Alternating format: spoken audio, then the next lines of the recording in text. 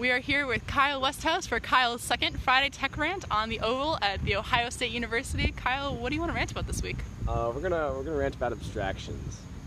Abstractions? Yes. Do you know what abstractions are? No, what's that? So abstractions are basically just a way to organize your thoughts, and it's a phrase that's used a lot in like programming and computer science in general. Because a lot of times when you're working on technology, you don't want to think of what's going on at the lowest level because you're trying to build complex structures, and at the lowest level, there's too much going on. You need to build up, several different organizational patterns that you build on top of each other to simplify things, so that you can focus on organizing things at the top level in ways that make more sense for that situation. Interesting. What are some examples of abstraction? So, for example, just like a file on your computer. At the base level, it's just like at the physics level, probably being the base level. It's just a collection of electrons in a certain pattern. But when you're making a file, you're not thinking I'm going to move the electrons in this order. That would be crazy. I could not do that, and no one else could either. So, instead, we created this idea of a file. There's nothing in physics that constitutes necessarily a file, but we've just decided, we're going to organize electrons on storage devices, and we're going to have file systems that organize how we're going to spread out information over this disk, and then within that file system, we're going to have little chunks that we say, this little chunk is my saved passwords, and this little chunk is a couple of my favorite photos, and this chunk is a program that I use to connect to the internet. Interesting. So, are there levels of abstraction, lower than that? So, yes, I'd say, So I only mentioned a few levels there, but in modern software, there's lots and lots of levels of abstraction. So, in fact, it can even be the source of memes sometimes. Especially some programming languages are more focused on organizational patterns, and enterprise software in particular requires lots of levels of abstraction because there's going to be lots going on. So, for example, Java, there's if you're familiar with programming classes, there's factories that build classes that contain methods that do that organize all these variables.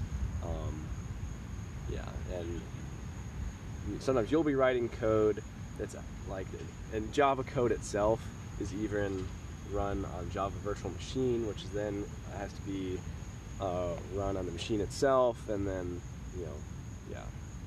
Wow. Lots of different levels. So. Dang. Well, I know you're interested in cybersecurity. How does abstraction relate to cybersecurity? So, part of my interest in learning about abstractions, as you mentioned, is cybersecurity. I think cybersecurity is really the study of where abstractions fall apart. So, when people are writing software, they're typically thinking at the highest level.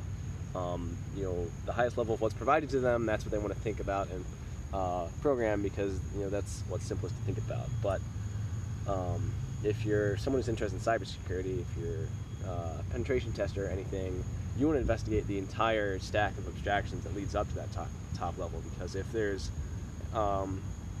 any logical error in any single one of those abstractions, you might be able to leverage that to gain an attack surface and be able to eventually run code that you control.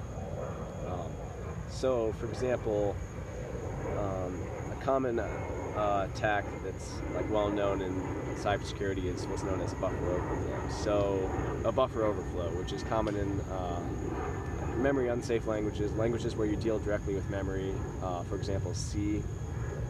So it occurs when you say, I'd like to read this information from the user, and I'm going to store it here. And at the base level, that seems fine. You have space to store it, and your user's going to give you information, and that's fine. But what happens is that if you don't control things properly and don't do a length check on what the user gives you, they can give you too much information, and then things start to fall apart because all of the code that's being run is organized strategically in the memory of the computer.